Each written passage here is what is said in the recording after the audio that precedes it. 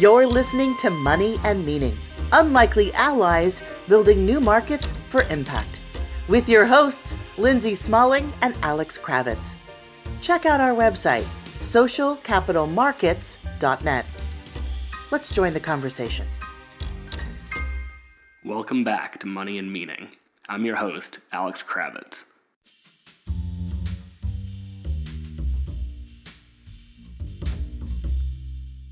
For today's episode, I had the opportunity to sit down with Marcia Chong Rosado, the manager of the Financial Innovation Practice at Village Capital, which is, simply put, an accelerator for social enterprises. But they have some really innovative ways that they select companies and determine which companies receive funding at the end of a program.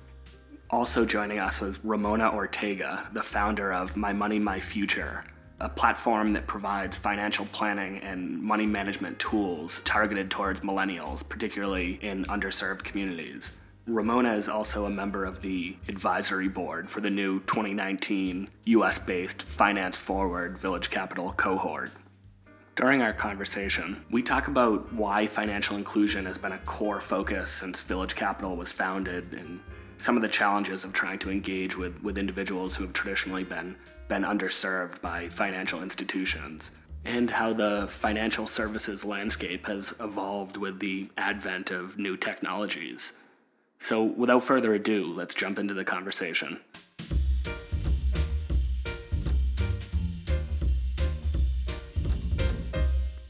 Marcia, Ramona, welcome to the show. I'm excited to get into the work that both of you are doing around financial inclusion and financial health. But before we get to that, Marcia, could you tell us a little bit about Village Capital? Sure, and thank you so much for inviting me here. And so Village Capital has been around over the past 10 years, and our work is really focused on helping entrepreneurs to scale and grow. And we're focused on entrepreneurs that are working on important global social issues. And so Village Capital is structured as having both a nonprofit entity that runs global accelerator programs and has partnerships with corporates. And then we also have an affiliated venture capital fund that has been investing in companies that are peer selected through our accelerator programs. How is the setup of your programs different than that of a traditional accelerator? Our programs are based on feedback from hundreds of entrepreneurs and investors who have gone through our programs, people that we've been working with. And we took that feedback to design a program that is focused on two things. So one is on an investment readiness curriculum, and the other aspect is this peer review model that I think makes our programs unique. What do you mean when you say peer review? The way that we've designed our programs is that the cohorts of entrepreneurs are providing continuous feedback to one another on different aspects of their businesses. And at the end of the program, the cohort of entrepreneurs use this feedback to evaluate one another and to identify who are the top. It typically is 2 ventures to receive an investment either from our VC fund or from another co-investor or partner that is involved in the program. Got it. So instead of it being like the accelerator or the partners at your firm selecting what company is getting investment, it's the other businesses that are working alongside them in the cohort. That's right. And you recently just launched your 2019 US FinTech program. And one of the advisors of that program is Ramona Ortega, who's the founder of My Money, My Future. Ramona, can you tell us a little bit about your company? What do you do and what led you to found it? Absolutely. Thanks so much for having me. I'm a big fan of the podcast, but also I'm very excited to be working with Village Capital this year. They've been doing a lot in this financial inclusion space. So My Money, My Future is a platform that provides personal financial guidance, particularly to millennials of color. And so why did I choose that demographic as our target audience?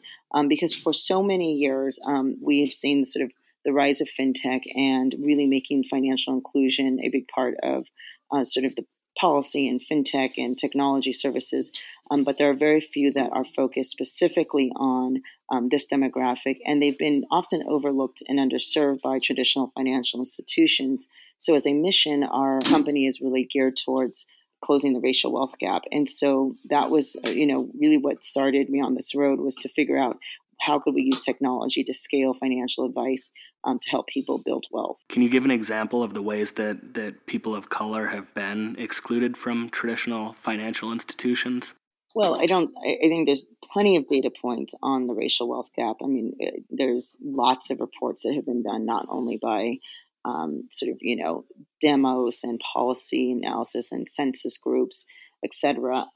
But we also know that there's been lots of sort of structural racism that has impeded many communities of color to build wealth. If you think about redlining that took part in sort of over the course of about 20 years, that's just the more recent. If you look at the housing crisis, Black and brown families lost 50% of their wealth in that scenario. So you've got those two things from a structural point of view, but then you also have the fact that there's a lack of intergenerational wealth.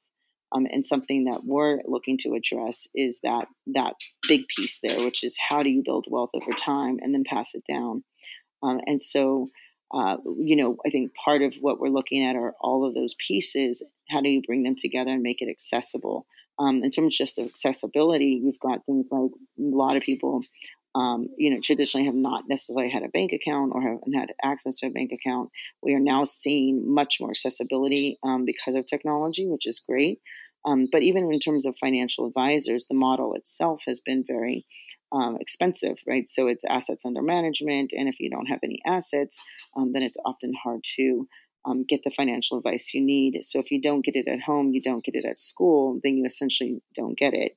And so that's another piece of the picture, which is sort of financial education alongside financial action and planning. So, Marcia, Ramona just named several areas within the financial system from which a number of people have been excluded, including building credit, financial education, financial advising. Is there a specific focus of the new cohort? This year, we're focused broadly on what are startups, who are the startups that are addressing financial health challenges for people, families, and small business owners.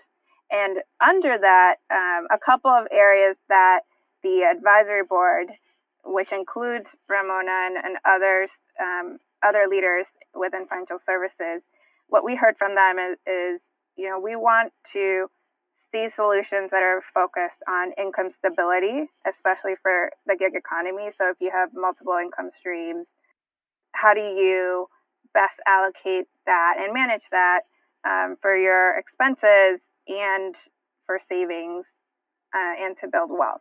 We also heard a lot, and I couldn't agree more with what Ramona said around, what are the solutions focused on building wealth? I think there's interesting points of tension of there have been solutions focused on financial security, which is very important, but how do we move beyond that to help build assets over time? And so we'll be focused on solutions focused on wealth. And then other areas include, yes, building savings. A big piece is reducing essentially bad debt, so student loans, other types of debt, increasing access to good credit, and then in terms of small business owners, helping them manage their personal versus business expenses and helping them with tools, like InsurTech and other types of tools that they could be providing to their employees as well.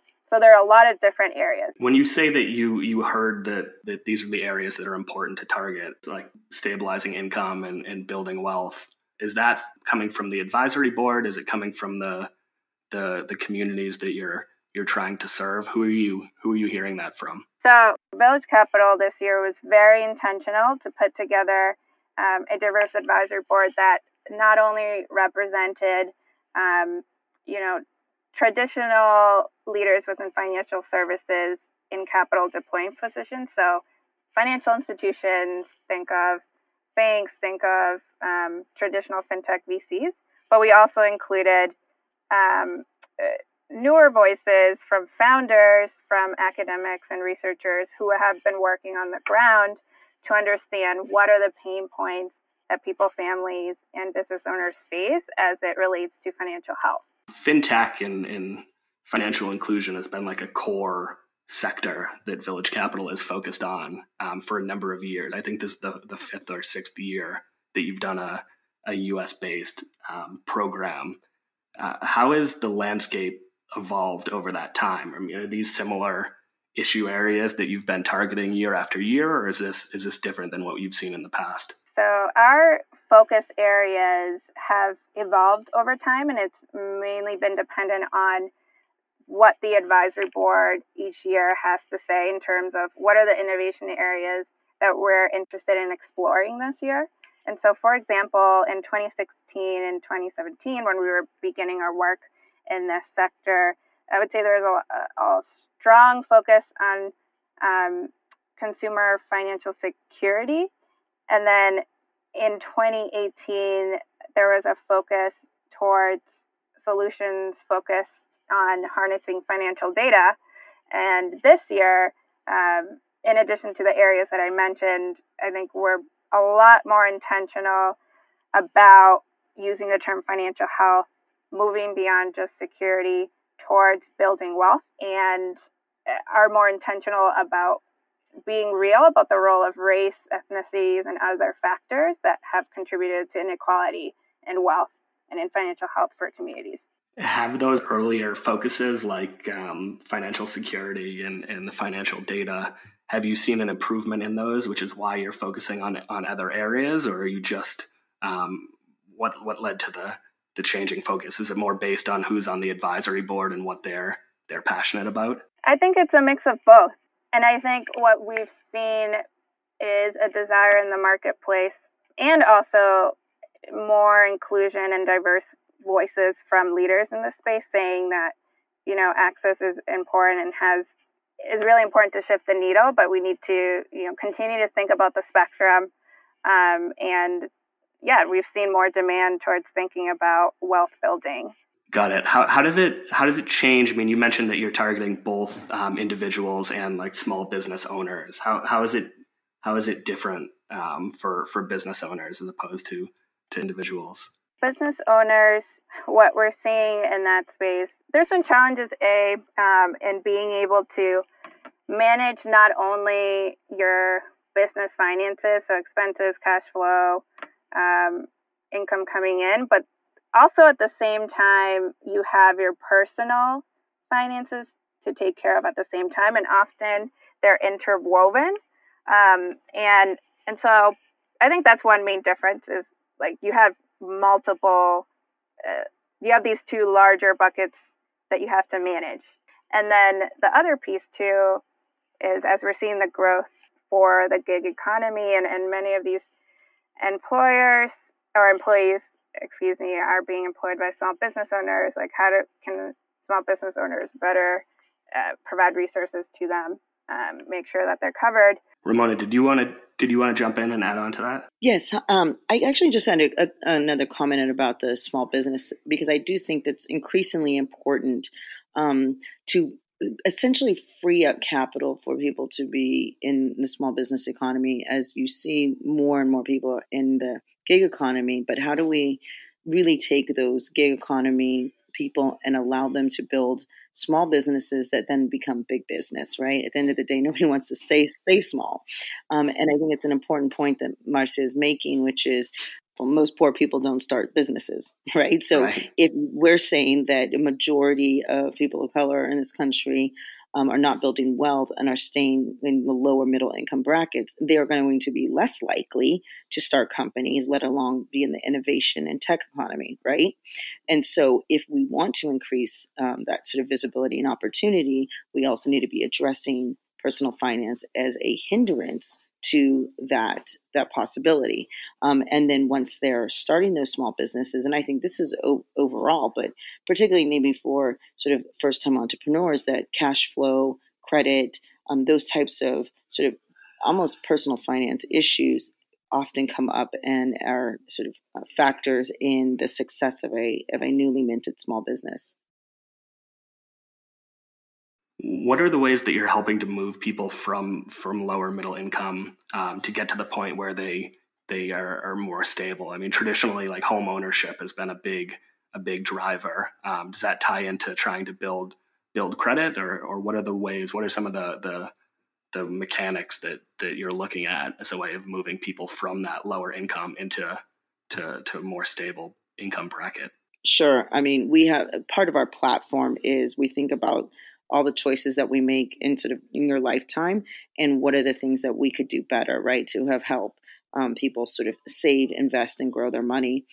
So the first thing is that we really acquaint people with the language of finance, right? So understanding the terms so they understand what kinds of contracts, what kinds of terms make sense. Like when people say APR, most people don't know what that is. You say yield, most people don't know what that is. Most people don't know sort of, what compound interest and how it works. So once we start to introduce those terms, we also introduce them in the context of them sort of making a financial decision. So one of the big things that we focus on, especially since we're going after a millennial audience, is starting to invest particularly in an IRA or a Roth IRA early in life, because we all know that it's not how much you invest, it's how long you invest.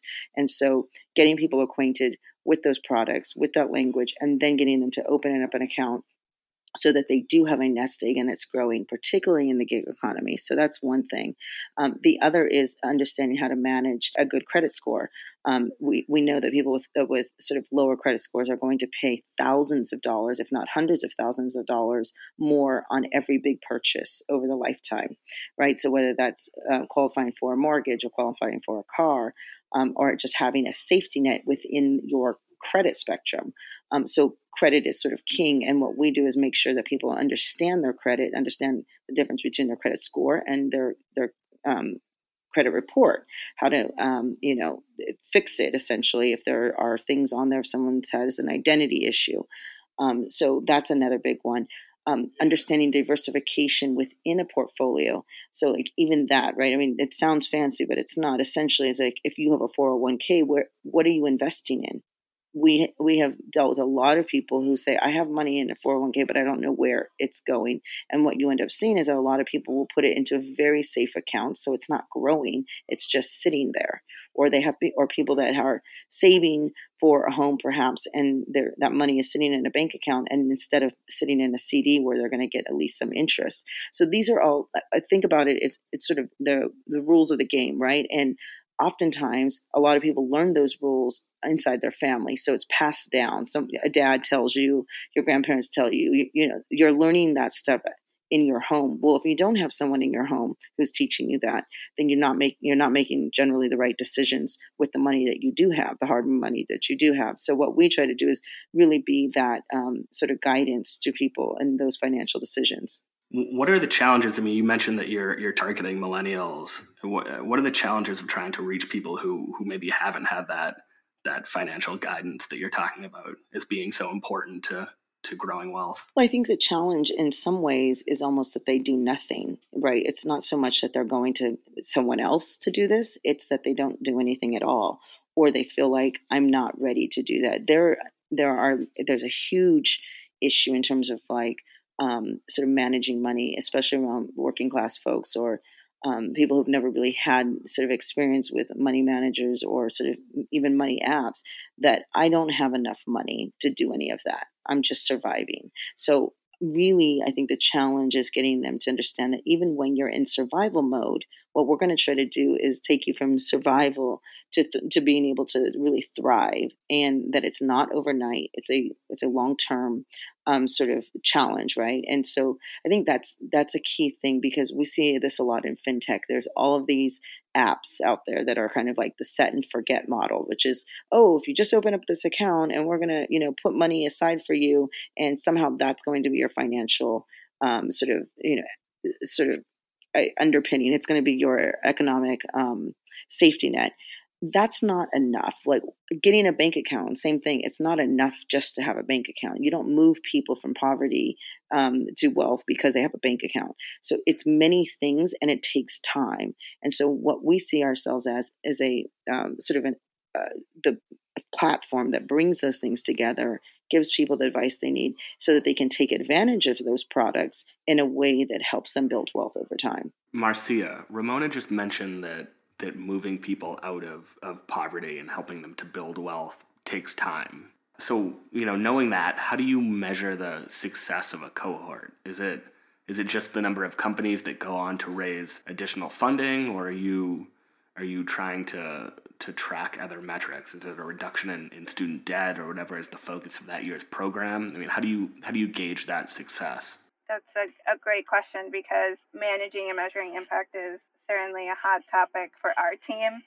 And what I can say is, traditionally, the way that we've measured success in terms of Village Capital's work is, the core of our work is focused on investment readiness for entrepreneurs to help them grow. And so, yes, are they able to raise more capital because of both the curriculum and the networks and connections that we were able to bring to them? And so we were involved in an independent research study led by Emory University, where they found that founders that go through a cohort are able to raise 3x more in capital. And so that is one metric, in comparison to those who applied and don't go through the program. That's one metric, but something that we're also working on this year is figuring out how can we better define the impact metrics for each of the companies that specifically go through our cohort. So to your other point of like reduction in debt, like what are the outcome metrics that we could be looking at for our cohort?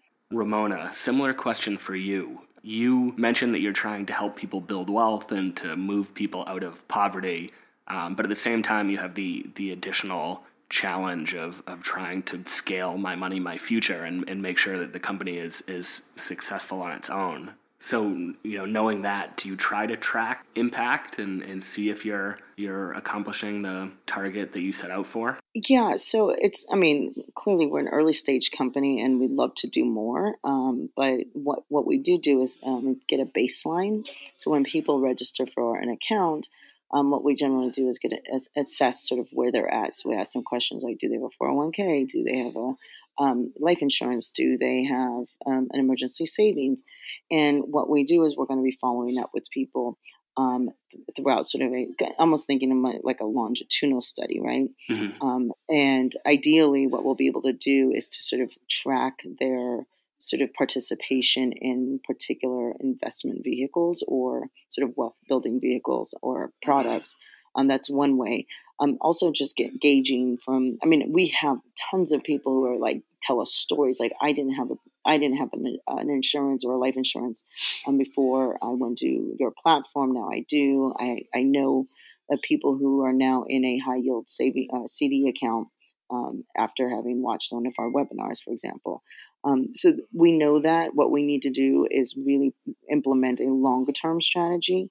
Part of that is resources, as you know, or I think we're part of the statistics essentially, in that we are a company run by women of color in Silicon Valley, which we all know the numbers. So we're sort of working at the same pace, trying to scale our company with the least amount of capital. So while we love to be doing more, it's definitely something that we think about in terms of partnerships, though, maybe with an academic institution, since we will be having access to essentially people's behaviors. And again, we're not going to know sort of what's in their bank account, but we will have a sense of, are they growing and participating in wealth building activities?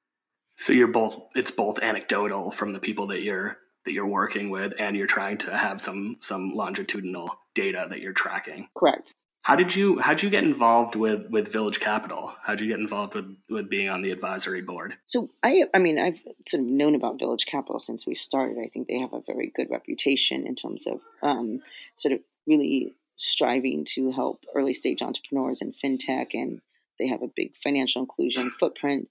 So I've sort of been swirling around Village Capital for a while. And then Marcia reached out this year, and we met in person at South by Southwest and talked about the role. And of course, I'm eager to sort of participate and really like their mission. And so I'm really excited to be part of it this year. And I think that Marcia's sort of mission also to diversify the advisory board is really important, because I think that's something that we're starting to see, which is many of the financial inclusion sort of associations or sort of folks that are talking about it might not necessarily have that personal experience with communities of color that are sort of facing these issues. And so Marcia's, I think, intent to bring in more founders who also represent the communities that they're serving is super important. Yeah, it makes a lot of sense to have advisors who have gone through similar experiences to the entrepreneurs that you're working with. And I wish you both success with the new cohort. Is there anything that I haven't asked either of you about either My Money, My Future or the VilCap program that you'd like to mention before we end? I mean, I would love to make a quick plug for the Finance Forward U.S. program. So as I mentioned earlier, we're actively recruiting founders and encourage founders that are in this area to check out our Finance Forward U.S. landing page on Village Capital's website, and applications are open through July 8th. Awesome. Thank you very much. And thank you both for agreeing to sit down with me and telling me a little bit more about the work you're doing. I really appreciate it, and I would encourage everyone to go check out that Village Capital program. Thank you so much. Great. Thanks so much.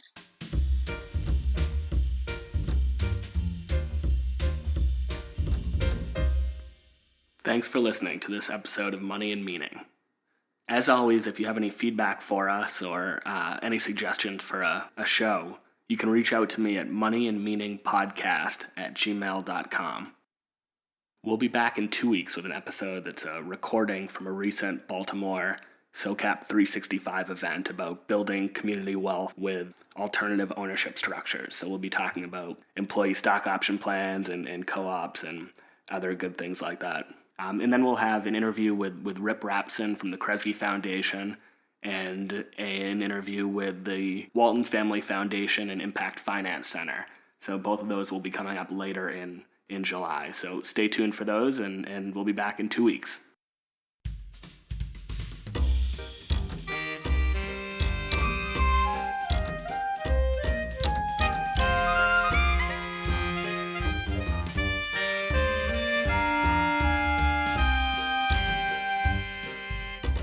You've been listening to Money and Meaning, Unlikely Allies Building New Markets for Impact, with your hosts, Lindsay Smalling and Alex Kravitz.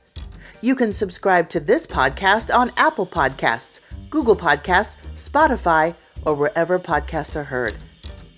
To learn more, check out our website, socialcapitalmarkets.net. You can also follow us on Twitter and Instagram @SOCAPMarkets. Thanks for listening.